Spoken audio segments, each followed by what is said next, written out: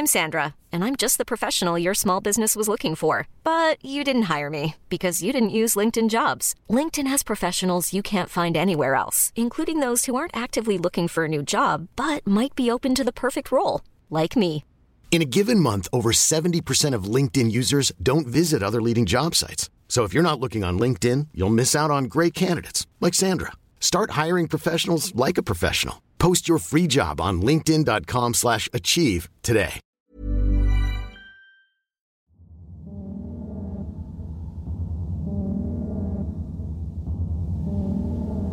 In the 70s, hitchhiking wasn't necessarily considered dangerous. It was a mode of transportation used by many, much like today's ride-sharing companies, but without the paper trail. And for Colleen, her last hitchhiking trip would take away 7 years of her life. This is the story of Colleen Stan, the girl in the box. I'm Nicole. I'm Ben, and this is Wicked and Grim, a true crime podcast.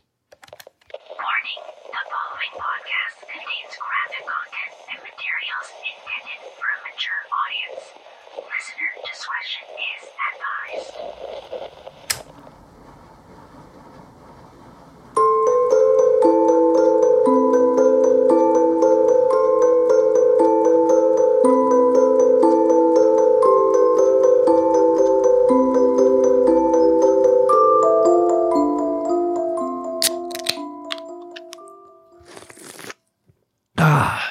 We almost missed it last time, so I had to start it with the cracking of the can. Oh yeah, you would have realized eventually. I would have, but still. It wouldn't take you that long.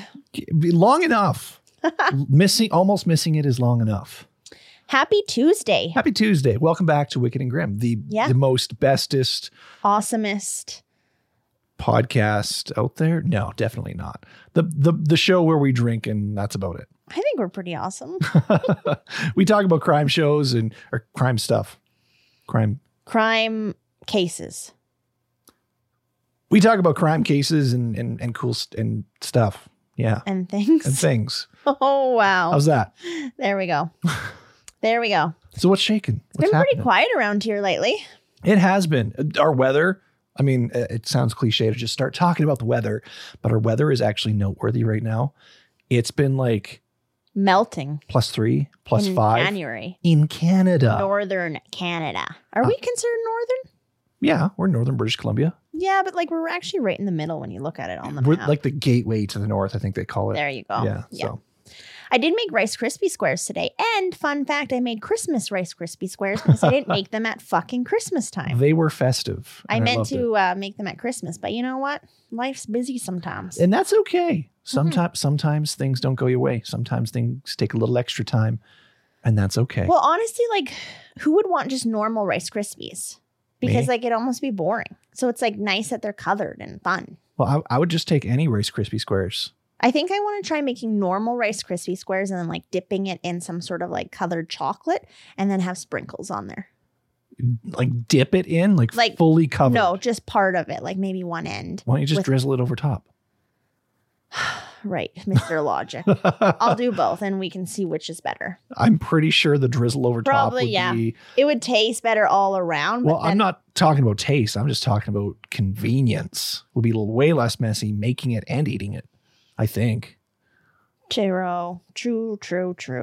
What did you say? I don't know. I was going to say touche and true, and then they just combined, and I created a new word. Fair enough. It happens. It happens to the best of us. Okay, so we got some Patreons to thank. We Patrons. Do. We had a few people sign up for Patreon this week, and here we go, because we list everyone that signs up in the week and give them a big old thank you in the show. If you don't know, you do now. And here we go to thank those people that signed up this week. Who do we got? We have Nikki Lloyd, Shauna Wenzel, Matthew Hobbs, and Raven Fuller. They all signed up for Patreon. They get some exclusive behind the scenes content. They get to go sign up and be part of our Discord channel. And at the end of the month, last day of the month, exclusive episode. Yeah. So they get that too. That's the biggest and best bonus. Yes, it is. Yeah. So yeah, what do you got for us today? What's happening over in the true crime world for stories on the Wicked and Grim on this beautiful Tuesday? I don't think you're ready for it. I'm not? Have you heard of this case, actually? What case is it? Colleen Stan? Oh, the girl in the box. Yeah. Do you know a lot about it? I don't know a lot about this case, but I know of the case. Let's put that. Yeah. I think it's it's like a more famous one. Yes, by far. But yeah, like I didn't really know. I just knew kind of the gist of it, right? So we're kind of diving in a little deeper today. Well, let's do a deep dive. Oh. I do know that she's a survivor, right? She is, yeah. Which is awesome to hear. Which is so incredible because given what she went through, I don't think I would be. So it's pretty amazing what some people can like with their mind and their will like survive. What they're capable of pushing through. It's unbelievable. Yeah, fair enough. Yeah. Okay, so in 1977, Colleen Stan was 20 years old. She was living at home with her family in Eugene, Oregon. So that's not super far away from us. No, it's on the Sunshine Coast. Yeah. And was working on building a life for herself when she got an invitation to go down to Northern California to spend time with a friend. This friend was having a birthday party, and Colleen knew that she wanted to go and she had a way to get there. She had her own car, and the plan was to just drive down and test the waters to see what becoming a little bit more independent would look like. So, one morning in May, Colleen got up, said goodbye to her parents, and got in her car only for the car not to start. Of course. I was about to say, this is quite literally like any young 20-year-old's dream. Road trip down to the sunny California. The Oregon coast kind of thing, right? Yeah, go through the Oregon coast. She's headed down to California in her car, road tripping, just living the life and going on an adventure. But yeah. Can it be my dream as well? No kidding. Can we do this? Can you imagine just podcasting on the road? That'd be dope. Oh, that would be dope. That'd be so awesome. It would be possible too. Well, we have technically done it once in Vancouver. Yeah. So like in a van. Let's get a van and just go. And hopefully the van would start. Yes. So many of us today, I think, would just call the whole trip off, right? Or we would wait until our car got fixed. Yeah, fair enough. But in the 70s, and with Colleen really wanting to go to this party, she got her backpack out of her car, said goodbye to her parents, and once again headed towards the road on foot. And this time, the plan was to hitchhike down to her friend's house in California. Thumbs out on the side of the highway. Mm-hmm. Colleen actually made it from Eugene down to Red Bluff in California. And she was almost there when she waited at the side of the road and stuck her thumb out to ask for another lift. Because I have no idea how many vehicles you'd have to get in, but like you kind of get into one, they take you to the furthest point, and then you get out and then on to the next vehicle, they take you a little further and so on and so forth. Yeah. Like I would never be able to do that. I would rather like take months and walk. To be honest, I don't know. I just can't trust people. I mean, we live in probably a little bit of a different world, but yeah, there's no way. No, well, that's half a century away, right? Yeah. So one car pulled over and stopped, but Colleen got a bad feeling about the people driving it, and so she said, no thanks. Another car pulled over, and apparently there were 5 men already in this car, and Colleen thought it wouldn't be a good idea for her to get in the same car with 5 young men, all on her own. Yeah, probably a good call on that part. So she said no thanks again and waited for someone else. So she was being smart. Which is good. Which is good. Which is really good. And in the classic case of third time's the charm, the next car that pulled over to offer her a lift looked much more promising than the other two. This time it was a blue van, and inside was a young couple, Cameron and Janice Hooker, with their baby in the back seat. Cameron was 23 years old and a lumber worker, and his wife Janice was actually even younger than Colleen. Janice was only 19 years old. They offered Colleen a lift, and Colleen liked what she saw and felt safe around a young family. There was a baby in the backseat, right? Yeah. So she told them where she was heading, and when they agreed to take her part of the way, she got in the backseat next to the baby.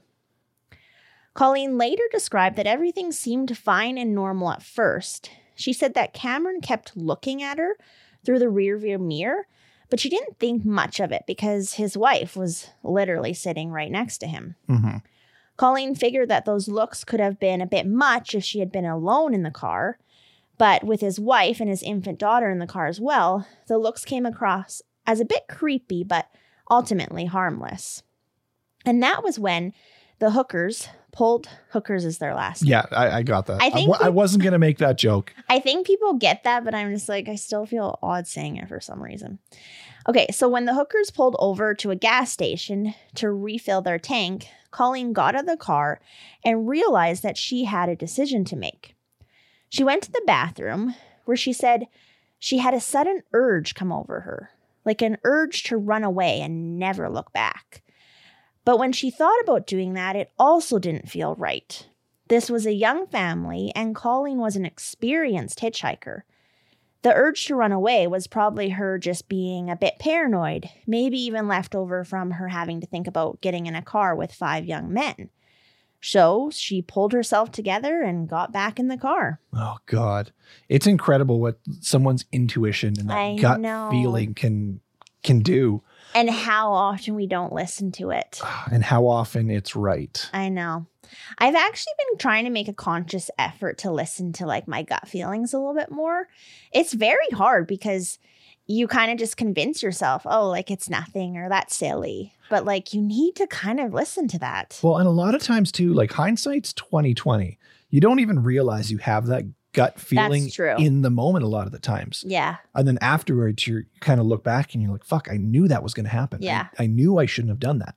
Like you almost have to tune in to like hear it. Yeah. And to be able to listen. Yeah, that's true. So when she got back into the car, there was a big wooden box on the seat between her and the baby. Nobody really addressed it, and Colleen sort of looked at it and then decided it was none of her business. The car pulled out of the gas station, and then a little ways down the road, Cameron asked if Colleen would be all right if they pulled off the main road for a while because there was a spot that they wanted to see just up ahead. Colleen agreed. After all, they were already doing her a favor by taking her some of the way, and she wasn't exactly in a position to tell them what to do. Yeah, you can't exactly be bartering when you're catching a free ride. Exactly. I mean, yeah, you'd have to say yes, basically. So Cameron took the car off the road and led them to a secluded spot in the countryside. He then got out and headed towards Colleen's door. This is where shit goes south. I knew it. I mean, we all saw this part coming, but God, it's gut-wrenching just knowing what's going to happen. Yeah, it really is. He suddenly pulls out a knife and orders Colleen to get out of the car. Colleen didn't know what to do, and she didn't know why Janice was letting Cameron do this. But she could tell that Cameron meant business, and she didn't want to risk losing her life. So she got out of the car, and then all hopes that Janice would help her went up in smoke. Cameron and Janice bound Colleen's hands behind her back, and then the box that appeared next to her after she had used the bathroom at the gas station, well, it had a purpose, that's for sure. The box had been specifically engineered. It clamped together with latches. When the latches were open, the hole in the middle was wide enough that Cameron could stuff Colleen's head through it. But once on and the latches closed, there was no getting it off. The inside of the box was lined with thick carpet, cutting out the light, the sound, and most of the air to the inside of the box, making it very hard for Colleen to even breathe. Oh, God. She knew that her situation had just gone from bad to worse. So this was clearly premeditated. Mm-hmm. I never realized this was a premeditated case. I always thought it was circumstantial and just happenstance, and they took advantage of the situation. No. Wow. Okay, that's a whole new curveball for me on this one. Yeah. Holy shit. And that's just so beyond terrifying. Like, I couldn't even imagine, what would be going through your head and like having this box on you and you're just like sitting there just like, you're fucked. Yeah. And I'm hesitant to say this because it's a very dark thing to say.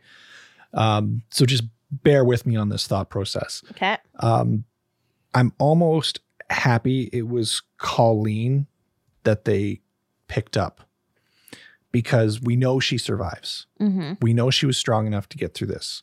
We know she escapes. I'm not certain that everyone would be able to do that. No. Imagine if they picked up someone who wasn't able to get through it, who wasn't able to escape. Mm-hmm. Oh, yeah. You'd have to be pretty strong-willed Yeah. to get through this. Because they were going to pick someone up. It doesn't matter who. They were going to pick someone up. Yeah. Yeah. Holy shit. That's dark. Yeah. That's so, really I dark. mean, yeah, not that things happen for a reason. And sometimes things happen for a reason, but in this sense, it's like she survived. So you can almost, there's some light at the end of the tunnel, but it's still, I mean, no one should have had to go through this. No. Don't get me wrong. I'm not wishing this upon anyone. Yeah. I'm just saying at least they picked someone who had the strength to get through the will to survive. Exactly. So Colleen was then stuffed back in the car and told to be quiet as she felt the car start moving again. And she had no idea where the next destination would be.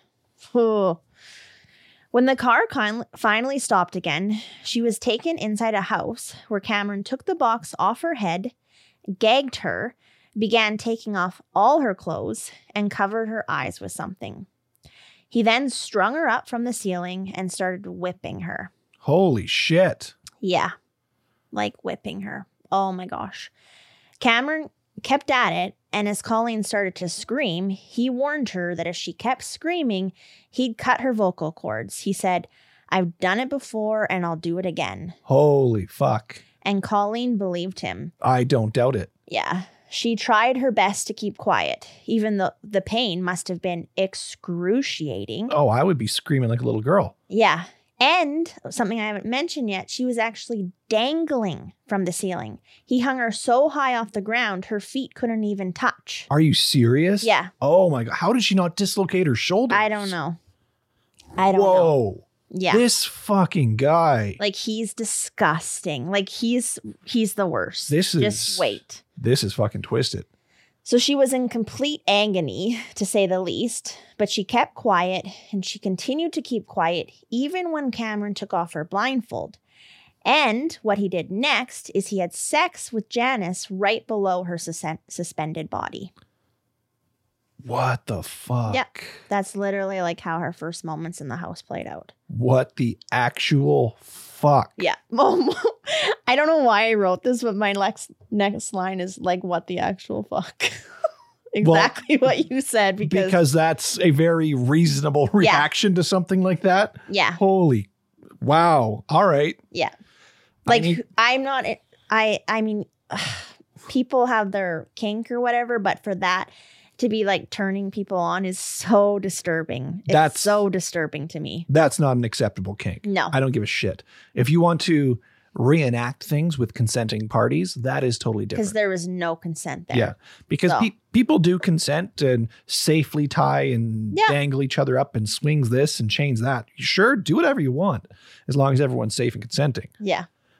This, on the other hand, was not a safe consenting situation. No, I do not consent to this fucking dude being alive. No. Holy fuck. So when they were done being complete savages, like really. Yeah, that's an applicable word for sure. They took Colleen down, hog-tied her, and stuffed her inside a box. She had no way of knowing how long she'd been tied up there and how long she would be. But whenever she was let out, things became perfectly clear. She was only ever let out to be beaten, whipped, or electrocuted. She was given a small amount of food and water and forced to use a bedpan as a bathroom before it would all start all over again. But it would take her a while to find out why this had happened to her and why a seemingly normal young family could do something so horrible. No kidding. Like, there's no way she could have imagined. Because, like, honestly, it was like a young family with a baby. There's no way that you would think this would be the outcome. Well, there's other situations and other cases out there where the similar sort of plot occurs where they, young couple or have a baby in the back seat, pull this sort of shit.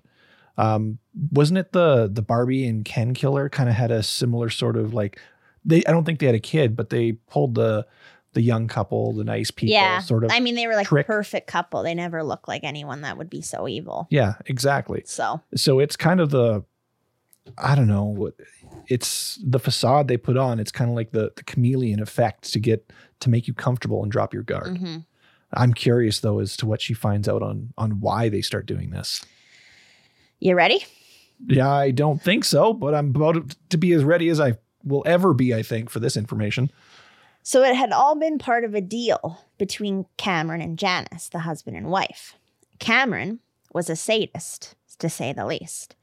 Janice, being that she was only 16 years old when she first met or went on a date with Cameron, was inexperienced in many ways. She'd borne the brunt of Cameron's desires. All through the relationship, Janice had been whipped and beaten because it turned Cameron on. But she knew that she also wanted things to be different. Not long into their marriage, a deal was struck between them, making sure that Janice wouldn't have to face Cameron's darker side again. Janice wanted a baby, and in return, Cameron could have his own slave to torture. Holy fuck. The only condition was that he wasn't allowed to have penetrative sex with her. What? You're just staring at me just like shocked, hey? What the holy Yeah. So Like, that's the line they draw. That's the deal. Like, yeah, you can have this person and you can torment the fuck out of them, but you just can't like have penetrative sex. Wow. And then I'm going to have a baby, and then I'm not going to be the brunt of this going forward. Maybe if you have a situation where in a relationship someone has desires such as that, you should probably seek some counseling. Mm-hmm. Or figure out how to do it safely and consensually. Yeah. Like, she honestly should have just like left and run for the hills. I mean, she should have, But that's for sure. She was very young at the time that they got together, and I mean, you know. and I love, and who knows how convincing he was. And maybe she had some things inside her that made her want to stay because she was similarly aligned. Yeah. Who knows the situation? Yeah. And I mean, yeah, she probably should have turned tail and run, but that's not going to stop the situation. He would have done it to someone else. Oh yeah. No, it would have played out probably Yeah. exactly the same. Yeah. So it doesn't do anything, and it's not her fault by any means. Well, I mean, it's not like she was the one. It's not like she was the one wanting to do those things. So her leaving doesn't. Yeah. And we'll talk. If you know what I mean? We will talk about it a bit at some point, because there's very mixed reviews of if she's like a good person or not. Well, she's involved in this. She's also a piece of shit. Well, yeah, because I mean, he might be manipulative, but it went on for 7 fucking years. She harbored a human being. She dangled her on a ceiling and fucked her husband underneath her hanging body. She is a piece of shit. Oh, yeah, she is. I'm like sweating. This case is making me sweat. I'm just saying, like, prior to the whole kidnapping Colleen thing, she would be the victim in this situation. So her staying with him, clearly he's going to be a manipulative individual. Yep. So he's got her wrapped around his finger. However, now that she's involved going forward with Colleen, she is now just as bad as him, in my opinion. Right. If that makes sense. Yes, because she let it go on too long. Oh, yeah. Even any of it, really. Yeah. So the hookers had actually been out on the road that day, actively looking for a hitchhiker to take back to the home and lock in the basement. Yeah. Which is something you've learned. And when Colleen had gotten into the car with them, she'd given them just that. Months went by with Colleen only being able to come out for short amounts of time to eat, occasionally use the bathroom because she did have her bedpan, and be beaten. At the 7-month mark, Cameron took her out, sat her down, and explained what was happening. He told her that he was registered with an international company called The Company, a super creative name, eh? Oh my God. And their business was all about slaves. Cameron had registered Colleen as his slave. The only thing left to do was to sign on the dotted line and everything would be complete. The company already knew who Colleen was. They already knew who her family was and where they lived. And if Colleen refused to sign this contract, the company would go and kill them all. Bullshit. I know. I feel like nowadays something like this wouldn't necessarily work because people are more into true crime, and this just is like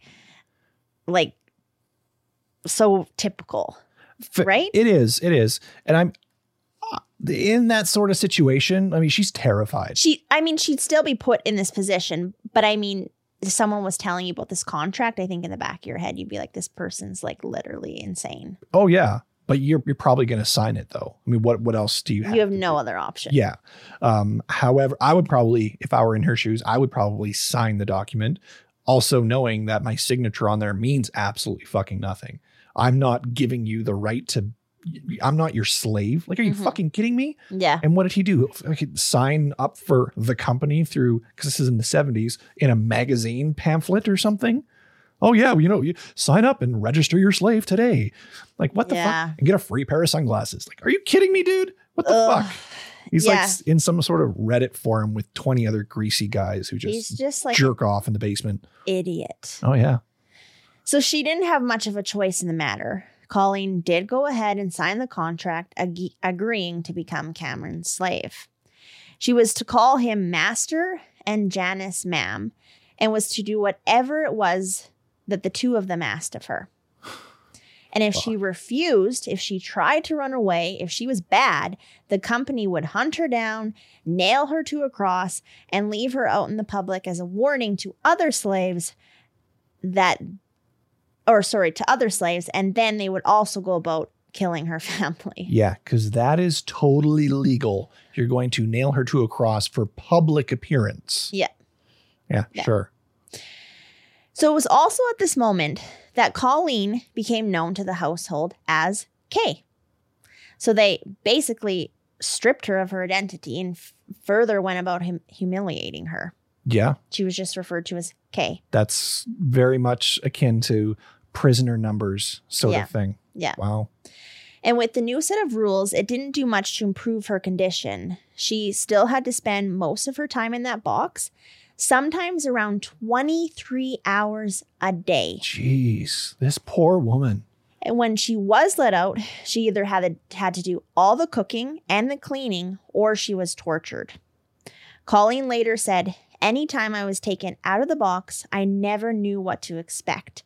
Fear of the unknown was always with me, as I was kept in the dark both physically and mentally." And even if Colleen started to expect something, Cameron kept coming up with new ways to torture her. He made a new box to put over her head to cut her off from the outside world, and he also made a literal medieval torture rack where he stretched her out and would punish her for things like not being grateful enough for the sandwich he brought down to her. Holy fuck. Yeah. Oh, I can't wait for this guy to get what's coming to him. And I can tell you it's not enough. No, it's never going to be enough. And at one point, there's mixed reports here, whether Janice actually allowed this or not, but he began having penetrative sex with Colleen. Yeah, I saw that coming. I mean, if it was Janice, like, if I was Janice, I mean, I would want nothing to do with that nasty motherfucker. Yeah, like nothing. No way. So I don't know, but I don't know if she agreed or if he manipulated her to agree or what. But now adding to the terrible mixture of pain and punishment was rape. And poor Colleen never knew what was coming for her whenever the box got opened. Fuck, I can't imagine. Like, that is beyond a nightmare. It honestly, like, makes me feel unwell, too. Like, I want to, like, barf. It makes my skin crawl. Like, it makes my stomach just turn because it's so disgusting. And it's beyond fathomable what sort of things human beings are capable of when they get that sense of power over another individual. I mean, we see it on a day-to-day basis. We see it in kids and adults, the workplace, school, bullying, right? Yeah. You see someone take advantage of another person over and over again for the little things, and it just makes them feel better. Yeah, like he was probably feeling like he was like king shit. Oh, yeah. And he loved it and he fed on it. And that's disgusting. Shit. But then people are always sorry for their actions once they're caught. Oh, yeah. Once they're caught, it totally changes. Yeah. They're never sorry for their actions. They're just sorry they got caught. Exactly. So Colleen's only instinct was to survive, to be a good slave, and to make sure that she and her family were safe. And she did whatever it was that Cameron wanted her to do. Like, just incredible. But it would eventually pay off for her. After she'd been living with the family for about a year, the hookers bought their own place and moved out to a mobile home where they had about an acre of land. Because of Colleen's good behavior, Cameron granted her more freedoms and let her out of the box to go on runs around the neighborhood, but all the while, escape was never on her mind. Colleen believed Cameron wholeheartedly, and the last thing she wanted to do was to send the company to her family back home. She actually believed him. Wow. So she'd do her jogs and come straight back to the family's home. This new freedom would also come at a cost. The house they'd been living in before had a basement, but their new mobile home didn't. So Cameron went about making a new box for Colleen to live in. This one was a coffin-like wooden box that would fit under his and Janice's bed, and that was where Colleen had to spend most of her time. Yeah. And like I said before, sometimes it would be up to 23 hours a day.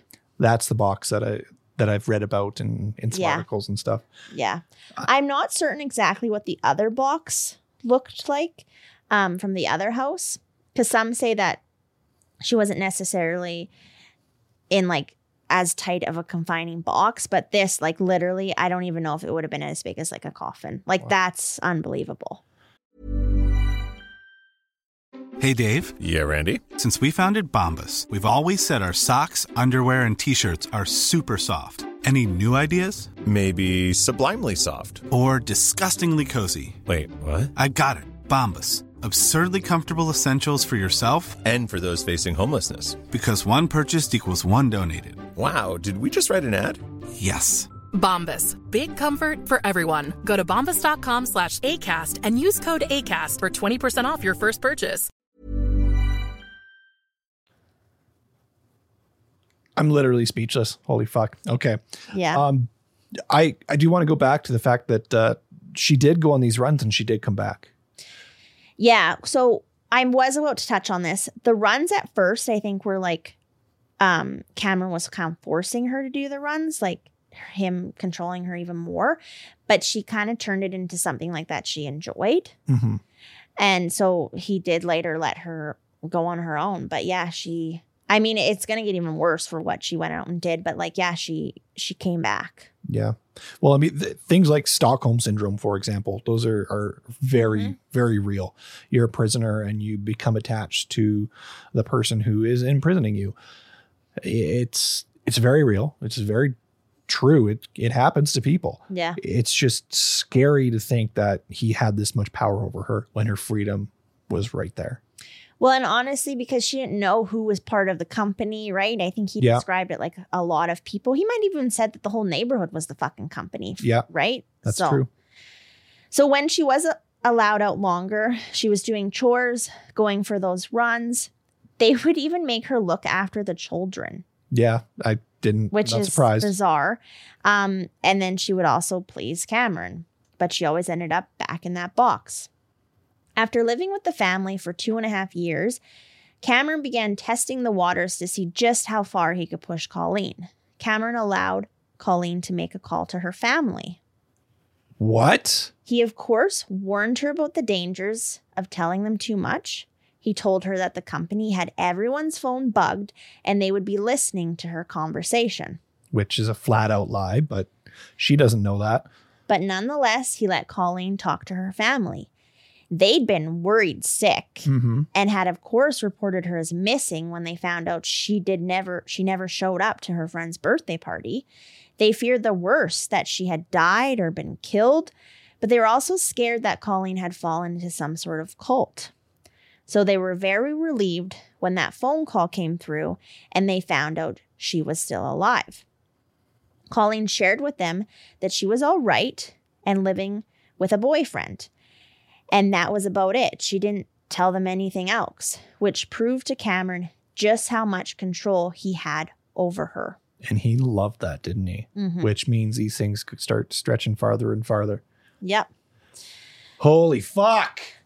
Oh my God. Sorry. Fuck this guy. I know. So then in 1981, he took it one step further and went about letting Colleen actually visit her family. Like, which is so fucked. It's so bizarre. I feel so bad for this woman. He came along and told her family that he was her boyfriend, that they were living together and that everything was fine. But the Stans weren't totally convinced. They were still worried that Colleen ended up getting mixed up in something not good, like a cult, and they felt if they pushed her too much, she would just take off and they'd never see her again. Mm-hmm. So, I mean, they were kind of in this weird spot, and I could only imagine like how confusing it was for them.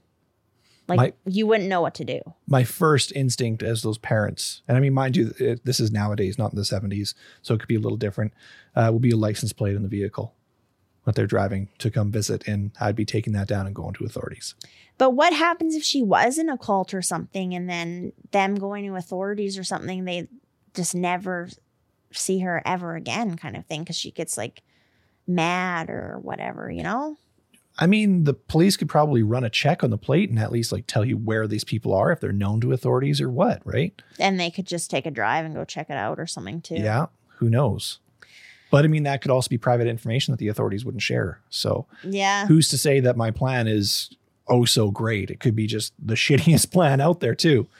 I know. They were in a really tough position. So Colleen once again didn't say anything to her family and proved to Cameron just how much he could get away with.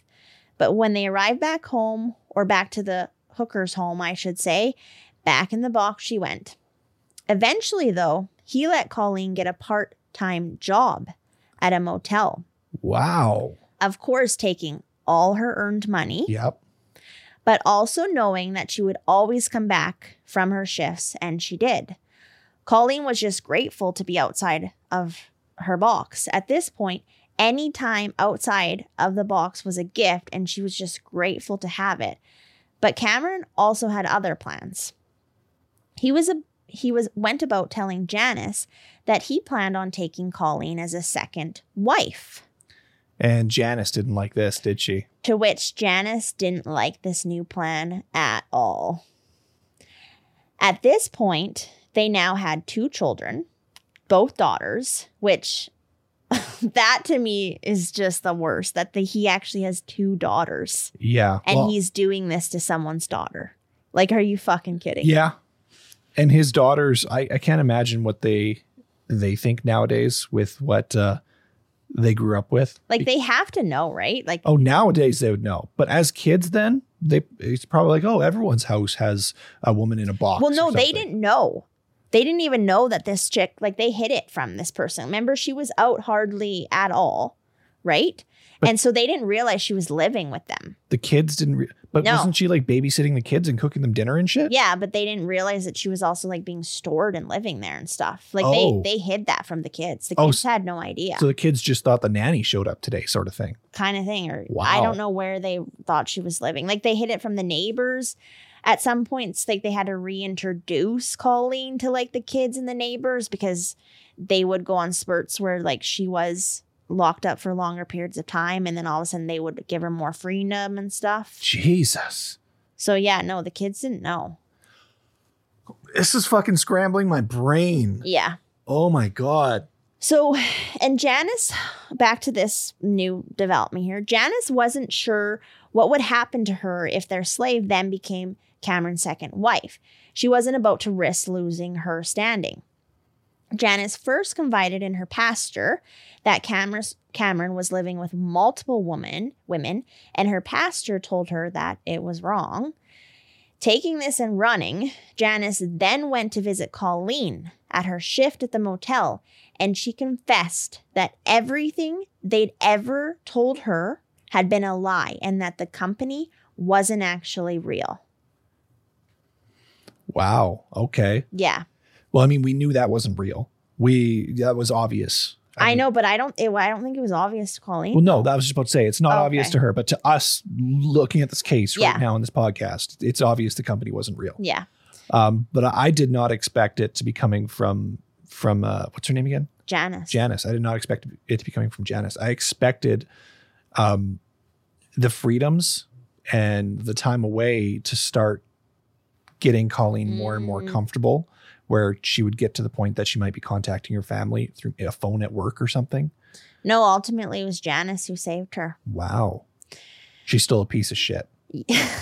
She is. I'm sorry. Yeah.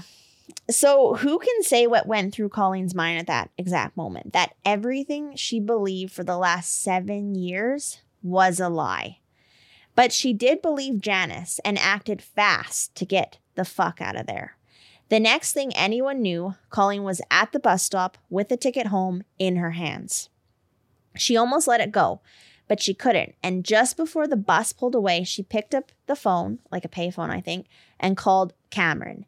She told him that she knew everything, and she later said that Cameron just broke down into tears, right? Because he's caught. He's sorry. I'm so sorry. Fuck off. Yeah. Colleen would make it back home and in her family's arms, but she still didn't share much of what she'd been through with them. Oh, rightfully so. Janice had asked her to stay quiet in order to give her a chance to work on Cameron and try to fix him. Because I think she was still like, I can make this work. Like, we have a family, right? What? But that all changed when 2 police officers showed up at Colleen's front door. Months after Colleen had made it home, Janice had gone into the police station and confessed to everything. Good. Turning on Cameron and saying that he had abducted and tortured and raped Colleen for over 7 years. She was a part of it. She also said that Colleen hadn't been the first and that Cameron had done this to another woman just before Colleen. That woman was allegedly Marie Elizabeth Spanhag, who'd gone missing the year before Colleen had been kidnapped. Her body was never found, and even though the police couldn't connect her disappearance to Cameron, Colleen had a few interesting things to say about it. When the police showed up at her house, Colleen confirmed everything Janice had told them. And when the police showed her a picture of Marie, Colleen recognized her. She didn't know who she was, but she knew Marie's face. And that was because Cameron had stuck a picture of her right at the entrance of Colleen's box. Every time Colleen had gone in or out of the box, she looked at Marie right in the eye, and a part of her knew that she had gone through the same thing Colleen had. Jesus. Isn't that brutal? That is. And there is so much to unpack in what you just went over the last few sentences there. Yeah. So just to kind of touch on that a little bit more. So I believe Janice had told them where the body was because they had buried the body, but they were never able to find it. And some reports did say that what had happened is so they had captured this woman, and she was screaming so much that he went about cutting her vocal cords so that she couldn't scream anymore. And that's pretty much kind of cutting her throat, right? And so she ended up dying. Wow. So she would have been Colleen if she didn't die. Yeah.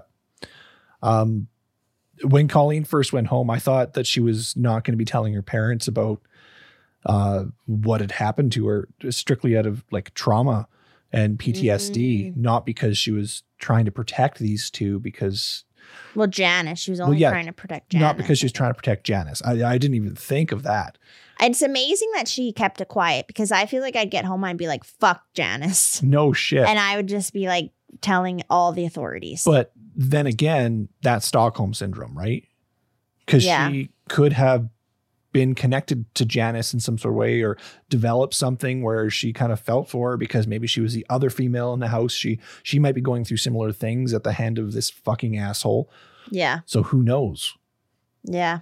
But I'm super happy Janice eventually came forward with it. He's such a joke. This guy's such a joke, especially that he broke down crying on the phone. I know. Ugh. So because authorities were unable to find Marie's body, all of this wasn't enough to charge Cameron for her murder, but it was enough to take him to court for what he had done to Colleen, obviously. After Cameron was arrested, Janice had a change of heart and went home to destroy as much evidence as she could. But when it became clear that she would go down with her husband, she changed her tune again. She struck a deal for full immunity if she testified against her husband in court.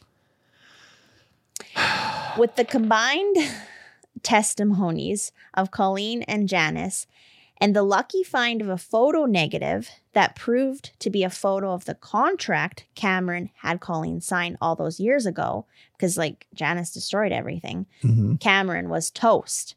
He tried to convince the judge and the jury that Colleen had been there willingly, and they'd also willingly had sex with each other. But no one was convinced. Like, what a fucking piece of slime, hey? Oh, shit. Oh, it was consensual. Fuck off. After the judge called Cameron the worst psychopath they'd ever seen, he was sentenced to 104 years in prison. Not long enough. Originally not eligible.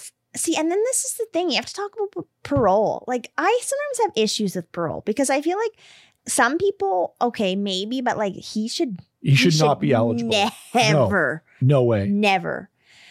Because, okay, let me just read this sentence first. Originally not eligible for parole until 2023, California's elderly parole program moved that date to 2015. But thankfully, he was denied. He will apparently be eligible once again in 2030. And so the problem with this is like, Colleen is like, has so much unbelievable trauma to deal with. And then to also deal with the fact that he might be getting out. Like he needs to be in there for his whole lifespan. So that Colleen, for one, he's a terrible person, awful, disgusting person. But Colleen should never have to worry about him being on the streets again. How's this? How about for every, here's my deal. What I think should happen in court. For every year that you unlawfully hold an individual prisoner. Okay. So kidnapping, right? Yeah. You serve lawfully 10 years in prison. No parole. Mm-hmm. That's what I think. So I think he should be minimum 70 years. 70 without parole and then charged for his crimes on top. Yeah. So I think it should be like 104 plus the 70. So I think he should be serving 174 years minimum in prison. That's what I think. Yeah, well, just like life. And when you say life, like mean life. Oh, yeah. Without the chances of parole. Like this, sometimes parole just gets me. But Janice wasn't punished. She changed her name and lived somewhere in California. To no surprise, her and Colleen did not keep in touch. So, you know what? Sometimes I've kind of wondered if the kids even know. Can you say that again? I'm not sure if I heard you correctly. What was Janice's sentencing? Nothing. She wasn't punished. She was not punished. No. Are you fucking kidding me? There's a lot of people out there that think, and she might be a victim. I'm sure in many areas, she's a victim as well. Yes, I agree. She is a victim. However, she became involved for 7 years. Yeah. For 7 fucking years. For 7 years, she knew exactly what he was doing to her. For human trafficking, enslaving and kidnapping and torturing and allowing the rape of a human being. And she was like, I mean, Colleen was doing the chores and watching the kids and stuff, and she was allowing that to go on. Yeah. Oh, and then she probably spent her money that she was earning too at her job. And like, no, sure, there's certain things where she's a victim. However, she's also a piece of shit. Yeah. See, someone like her, I think she needs sentencing, but I can also understand her potentially getting out and being like rehabilitated slightly. Yeah. But she still needed to serve some time for those actions. Yeah. Put it this way. How's this for a parallel? In my opinion, she is just as bad as someone cheating in a marriage. Say someone goes out to a bar, they're partying with their buddies, right? And his wife's at home. And then a woman at the bar makes a move on him. Well, he's the victim because the woman made the move on him. But he did go back to the hotel and he did sleep with her and he did cheat on his wife. Mm-hmm. Is he the victim? No, he willingly did these things. Yeah. Did he make the move initially? No, that's not his fault. But he did allow it to happen and he did continue. Yeah. He still cheated. Because she kind of allowed all this to happen until there was the whole, okay, well, this lady is going to become like equal to me. Yeah, until she was no longer queen bee. Yeah. So anyway, fuck them. Moving on. Colleen has remained brave in the face of all her hardships. Today, she sustains back and shoulder injuries in addition to PTSD and has opened up about having difficulty holding down a job or marriage. She is, however, a proud mother and grandmother and went on to receive an accounting degree following her escape on August 10th, 1984. But she also counsels other women who have suffered various forms of abuse. If you want to check it out, Colleen wrote a book about her experience, and it's called The Simple Gifts of Life. She said, "I thoroughly enjoy my freedom. Always, always, always. Life is good. You have to learn to live in the now and not let the past drag you back." Wow. There's also another book. It's called Perfect Victim, the story of the girl in the box by the DA that prosecuted her capture. And I heard like amazing things. I have not got a chance to read that yet, but I do. It's on my list now. So, but just that last quote, I'm going to read it again. Please do, actually. Yes. "I thoroughly enjoy my freedom. Always, always, always. Life today is good. You have to learn how to live in the now and not let the past drag you back." Wow. Spoken like a true badass of the day, hey?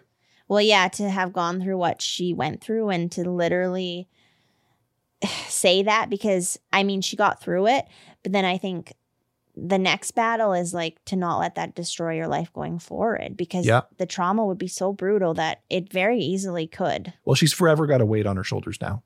Forever. And it's how she carries that weight. And clearly she's going to be carrying it as best she can and keeping that chin up, which is incredible. Yeah. So that's her story. It's unbelievable. Holy shit. I can't even remember the dude's name. I'm not going to ask for it. He can fucking rot. I hope he never gets out of prison. What a piece of human trash. If he ends up getting out of prison, there is going to be an uproar. There is no way that he should ever get out of prison. No, I would riot in our house solo. I will wreck every dish we have. Yeah, no, those actions they're too bad. They're too bad. That guy is a piece of shit. Yes. I swore a lot in this episode. Yeah, you pissed me off. You got really you were pretty heated over there. I had to avoid eye contact sometimes because wow. I'm not that aggressive. Well, no, I'm just like, he's getting really mad. I got to try to focus and read these friggin' sentences. You didn't want me to distract you? Yes. Gotcha. You made it sound like I was going to rage and reach across the table or something. No, your anger would just be distracting me from trying to get through this. Because at some points, like just looking at you, it was just like, oh, you were just, this wrecked you a little. I was pissed. I am pissed. Yeah. This guy fucking sucks. Yeah. And I can't imagine having to go through what Colleen went through. And then to believe what he was saying and then be told to your face by one of your captors as well, we were lying. Mm-hmm. Like, holy fuck. Okay, but question. Do you think, we'll finish it off with this. Do you think their children know? Because like I said, Janice went about like changing her name. I honestly feel like those kids probably will never know. I think the oldest one has to know something. Because the oldest one would have been minimum 8. Yeah. Right? Yeah. Well, by 8 years old, you would probably remember your mom running away and being in court and never seeing your dad again. So you know something's up. Mm-hmm. Probably questioning who your dad is. I know. I'm just researching this the whole time. I was like so curious. I was like, do those kids know? I honestly hope they don't. This would ruin their whole life too, almost. Did you look it up to see if you could find anything on I those didn't kids? Actually. I should have just tried to Google it, but I think in a way I almost don't want to know. Wow. Well, we might do a little bit of research or a little bit of digging and seeing if we can find it out. And if we find it out, we'll talk about it over on Patreon. Yeah. Well, maybe that book too. If anyone's read that book, maybe it says something in there. I'm not sure. So. Yeah. If you guys know, let us know. If you want to check out things like our Patreon, where we might figure it out and talk about it a little more, you can head into the description of this podcast. We got Patreon, Instagram, Facebook, website, YouTube, you name it. It's all linked down below. We got it all. Yeah. And if you just want to chill here and listen to the episodes, that's cool too. We appreciate that just as well. Mm-hmm. Yeah. Good job on this episode. I'm going to be angry sleeping tonight. Yeah. We might have to make you some chamomile tea or something. something calming. Yeah. Maybe have a hot bath. Yeah, maybe. I'll light some candles and have a glass of wine with a hot bath and some bubbles. Yeah, do you want some cucumbers on your eyes too? Yes, please. There you go. Okay, that's what we're going to do right now. Yeah. All right. I'm going to go put the Epsom salts in the bath and we're going to pour some water here. All right. Well, until next time. Stay wicked.